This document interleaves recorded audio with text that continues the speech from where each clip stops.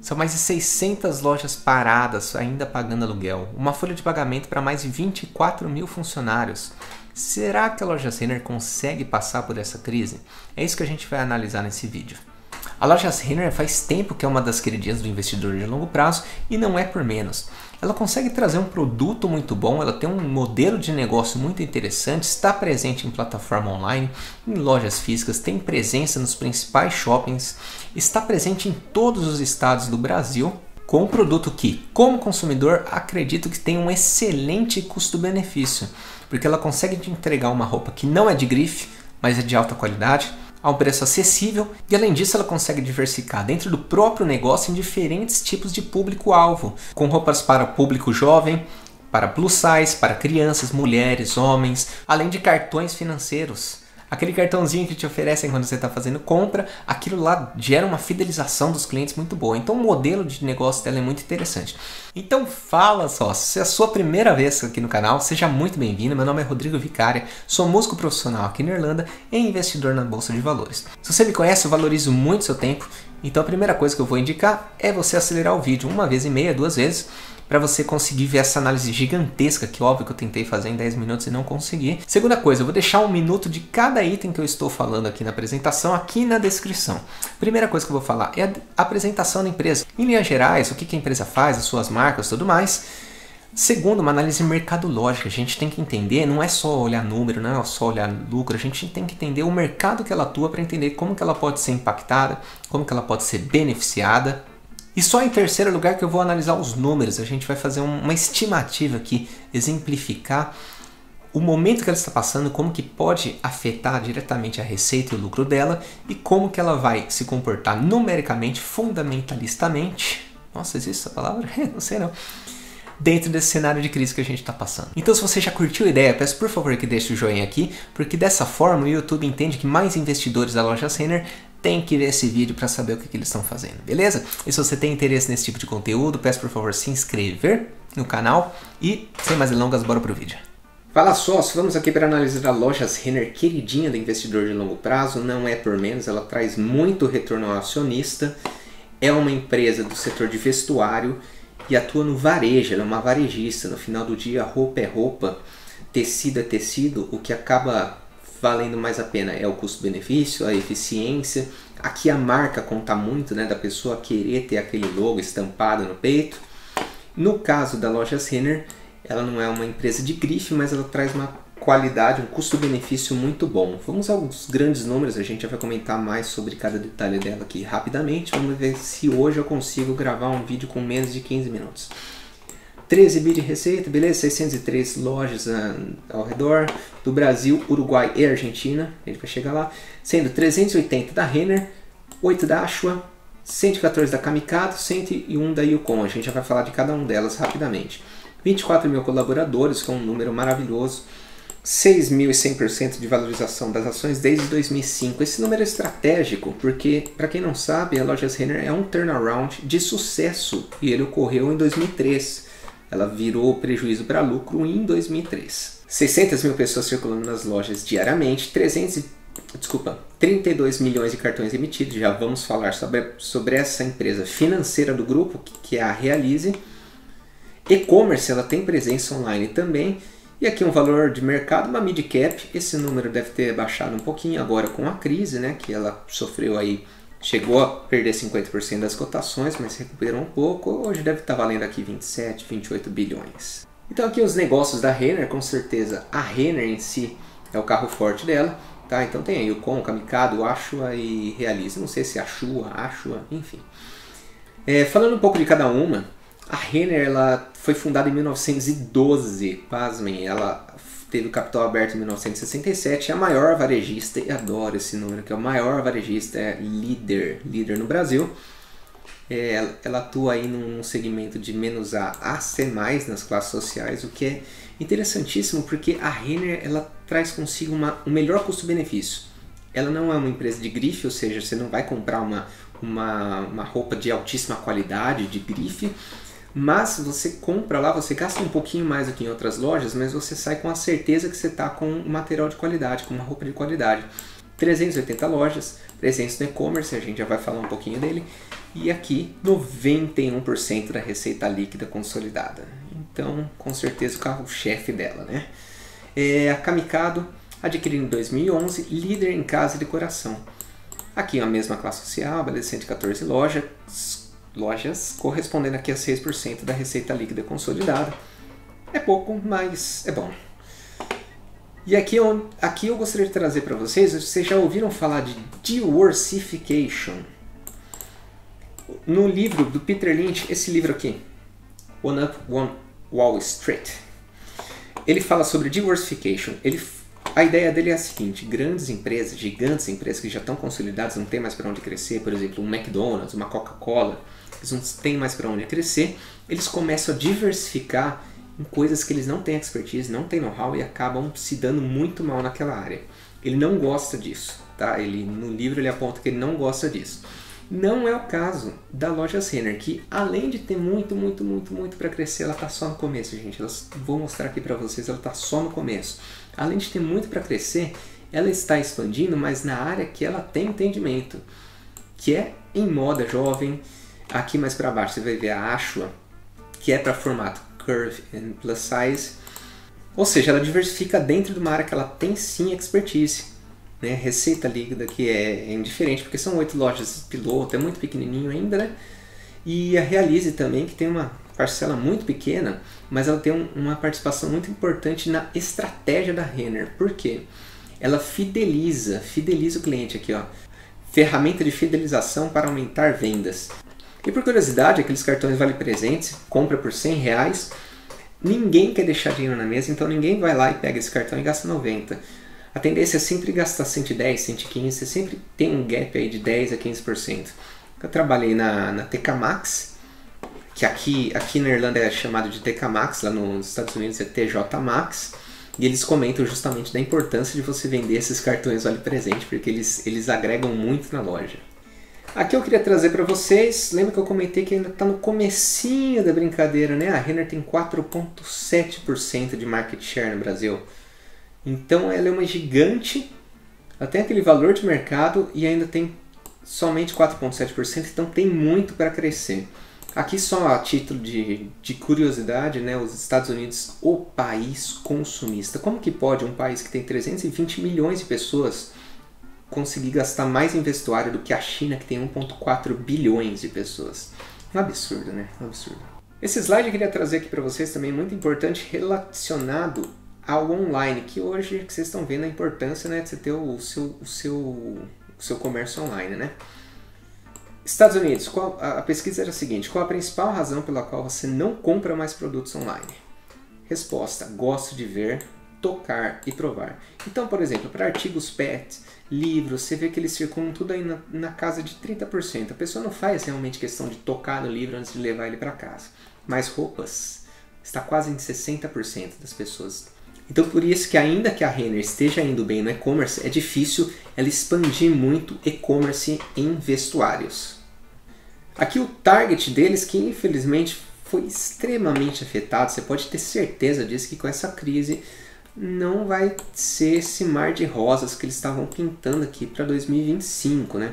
Se eles conseguirem, olha, parabéns. Parabéns mesmo para a gestão, mas acho muito pouco difícil.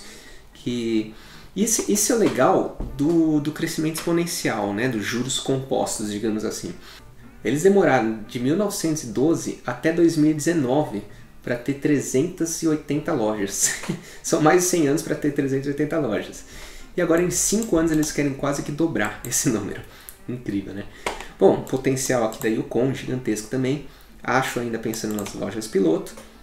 Aqui a margem bruta, você vê que ela é a segunda com a melhor margem bruta. Salvo engano, eu acho que esse aqui é Riachuelo, hein? Eu posso estar enganado, mas esse player aqui deve ser Riachuelo. Tem uma boa margem. Despesas operacionais, você vê que eles também estão muito eficientes aqui. Segundo, eu acho que a Riachuelo vem aqui de novo, tá?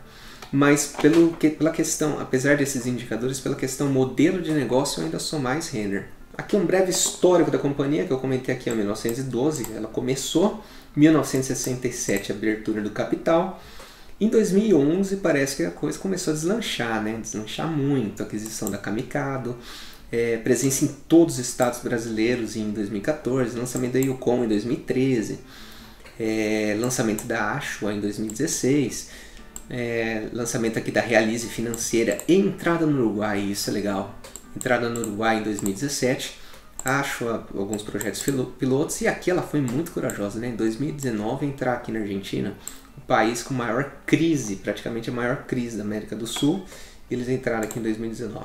Aqui a distribuição geográfica, só para vocês terem uma ideia, só trouxe aqui mais para vocês verem o Uruguai e a Argentina, né? 4 lojas na Argentina, 9 lojas no Uruguai. E por último, o que eu queria trazer para vocês, eu achei muito legal esse quadrinho aqui, essa frase aqui, ó, One Stop Shop para toda a família. Então você vai na loja Renner, às vezes a mulher ela quer comprar as roupas, tal, daí o maridão vai lá, meio de saco cheio, né, pô, tem que acompanhar ela, fica criando aquela situação desconfortável, porque é só roupa para mulher.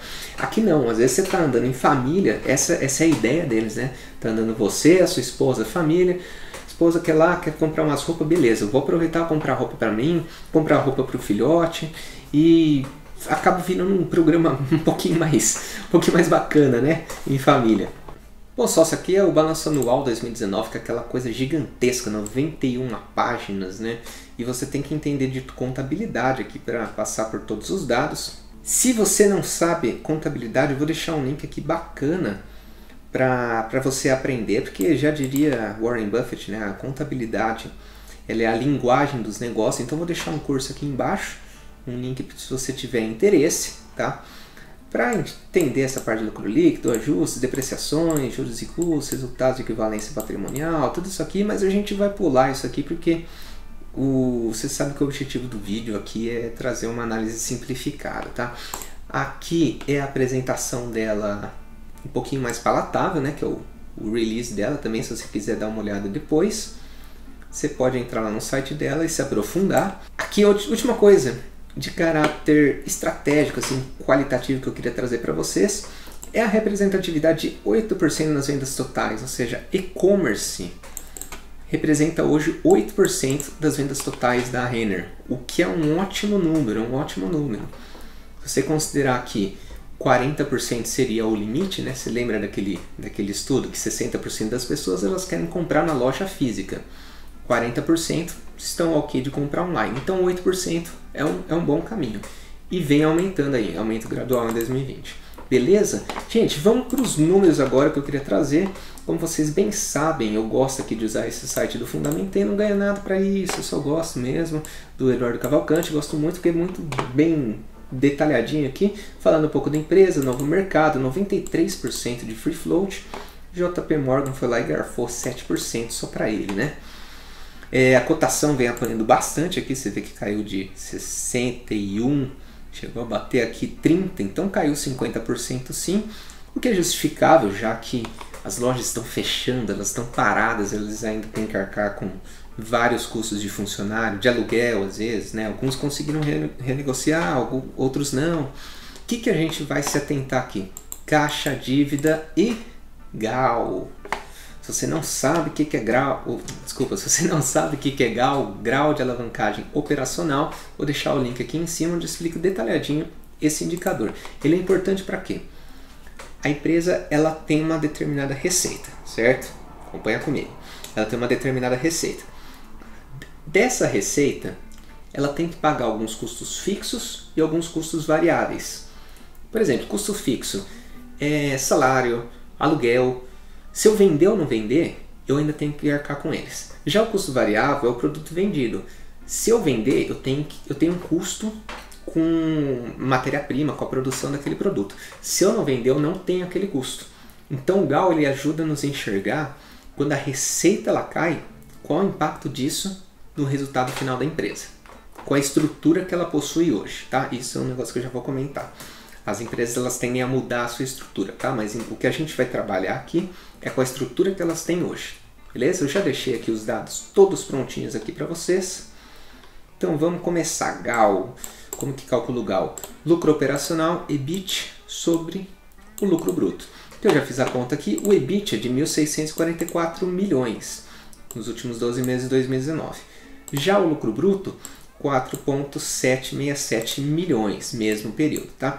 Então o GAL é um pelo outro. A gente está falando que o GAL é de 34,5%.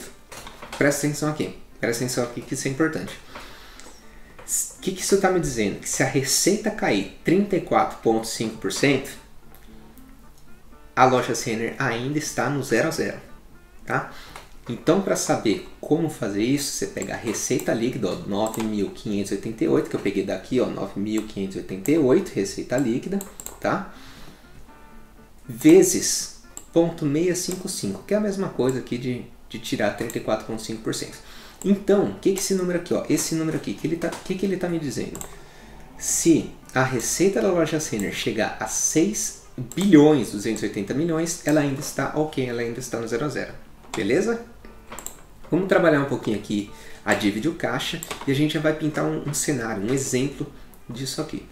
Então ela tem hoje aqui de caixa 1,3 bilhões, uma dívida de 1,6 bilhões, numa realidade aqui de quase 10 bilhões de receita. A gente pode quase dizer que ela tem zero de dívida, tá? Mas para efeitos numéricos ela tem 273 milhões de dívida. E aqui vamos chegar num exemplo. O cenário horrível para a loja Renner, ele não é muito assustador, muito diferente do que de fato pode acontecer, tá? Vamos trabalhar em estimativas. Então, receita líquida, quanto que ela está receitando hoje? Quase 10 bi, tá? Vamos pintar aqui que por conta do lockdown, por conta da quarentena, ela viu o seu faturamento ser fechado por 4 meses, porque as lojas ficaram fechadas por 4 meses. Bom, 4 meses significa que um ano tem 3 períodos de 4 meses, por isso que eu coloquei aqui receita dividido por 3, beleza? Significa que por um desses períodos ela vai deixar de faturar 3,1, quase 3,2 bilhões, tá? E eu também considerei que nos 8 meses seguintes ela tenha menos 30% de faturamento, o que faria com que ela deixasse de faturar 1,9 bilhões. Beleza? Estão acompanhando até aqui? Em números, o faturamento de 2020 seria 4,475 bilhões. Por quê? O que eu fiz aqui? Receita total menos isso aqui pelas lojas estarem fechadas e menos essa queda na receita no faturamento. Por que eu considerei essa queda aí de 30%? As pessoas vão estar receosas, às vezes elas vão preferir comprar uma roupa, pelo menos para esse ano, de baixíssima qualidade, só para ficar mesmo, só para suportar esse período de crise, porque não sabe se vai continuar no emprego, porque tudo mais, não vai existir uma recessão, as pessoas talvez gastem menos com ela, tá? Por isso que eu considerei uma queda de 30% no faturamento. 9,5 menos esses valores aqui, a gente chega que ela faturou em 2020 4,475 milhões, né? 4 bilhões e meio. O Gal nos diz que até 6,280 a Renner não dá prejuízo.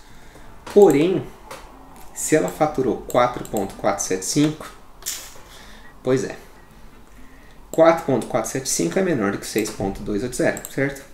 1,805 a menos do que ela precisaria receitar para ficar no 0 a 0. Significa que ela vai dar 1,8 bi de prejuízo? Não.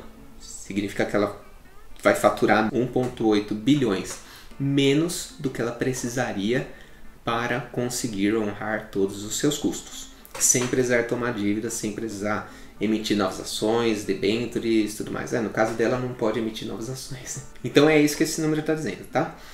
Com um caixa desse, de 1,3 bi, eu diria, na minha percepção, na minha análise, eu diria que ela está confortável para passar dessa crise, tá?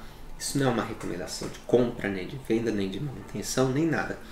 O que eu estou dizendo é que, com base nesse cenário, ela está confortável para passar da crise. Vamos supor que a receita ela caiu permanentemente. Se ela caiu permanentemente, a empresa ela vai mudar a conjuntura, a estrutura dela, ela vai reduzir a estrutura. Então o GAL também vai ser reduzido, porque ela vai ter menos custos fixos. Né? Se a empresa ela enxergar que a queda de receita, que a queda no faturamento é algo permanente, ela vai sim alterar a sua estrutura. Ela vai ter menos custos fixos e ela vai poder faturar menos. Reduzir estrutura é algo que custa muito dinheiro, porque você cancelar um contrato de aluguel, por exemplo, você tem que pagar uma multa por aquilo, que a gente chama de one shot. A mesma coisa para demitir um funcionário. Você vai ter um one shot aqui, um tiro, né, de investimento para você reduzir a sua estrutura. É caro reduzir a estrutura, tá? Assim como é caro aumentar a estrutura. Porém, você reduz, você tem que sempre pesar se essa redução, se esse investimento que você vai fazer, ele compensa visando a perspectiva de faturamento dos próximos anos. Eu acredito que possa vir sim alguma deliberação das empresas elas segurarem qualquer tipo de caixa, não precisa pagar nada ao acionista, para se precaverem nesse momento difícil, que ela é uma grande geradora de caixa, né, como você pode ver aqui.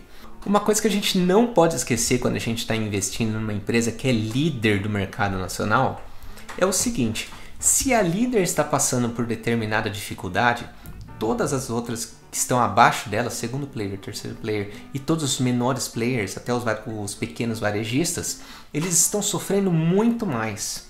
Porque enxerga uma empresa que tem 1,3 bilhões de caixa. Se ela está passando dificuldade, quem tem zero de caixa vai passar muito mais.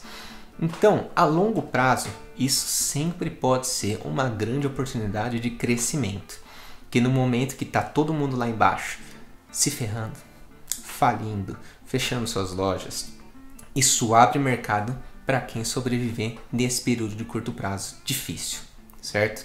Então pode sim ser uma oportunidade para a loja Renner, assim como para outras, mas tudo indica que a loja Renner sim passe muito bem nessa fase, porque ela tem uma ótima gestão, tem uma ótima governança, vem se provando uma líder de mercado assídua, perfeita, expandindo no online, expandindo as lojas, criando maior presença, criando mais meios de encantar o seu cliente. Então uma empresa muito boa nesse ramo, ela sabe exatamente o que está fazendo, tem muitos anos de experiência se provando com isso.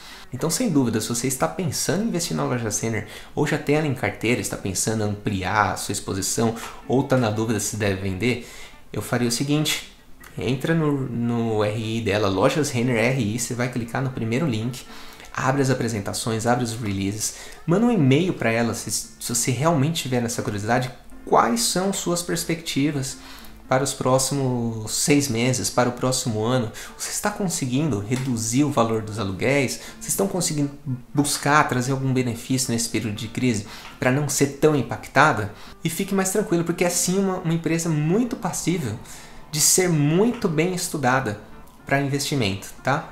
Vem se provando uma ótima empresa e eu acredito que vai conseguir passar por mais essa, tá joia? Sócio, muito obrigado pelo seu tempo disposto. Se você curtiu o vídeo, de novo, por favor, deixa eu curtir aqui, porque isso ajuda muito o canal. Te agradeço demais. Obrigado pelo seu tempo. Meu nome é Rodrigo Vicária. A gente se vê no próximo vídeo.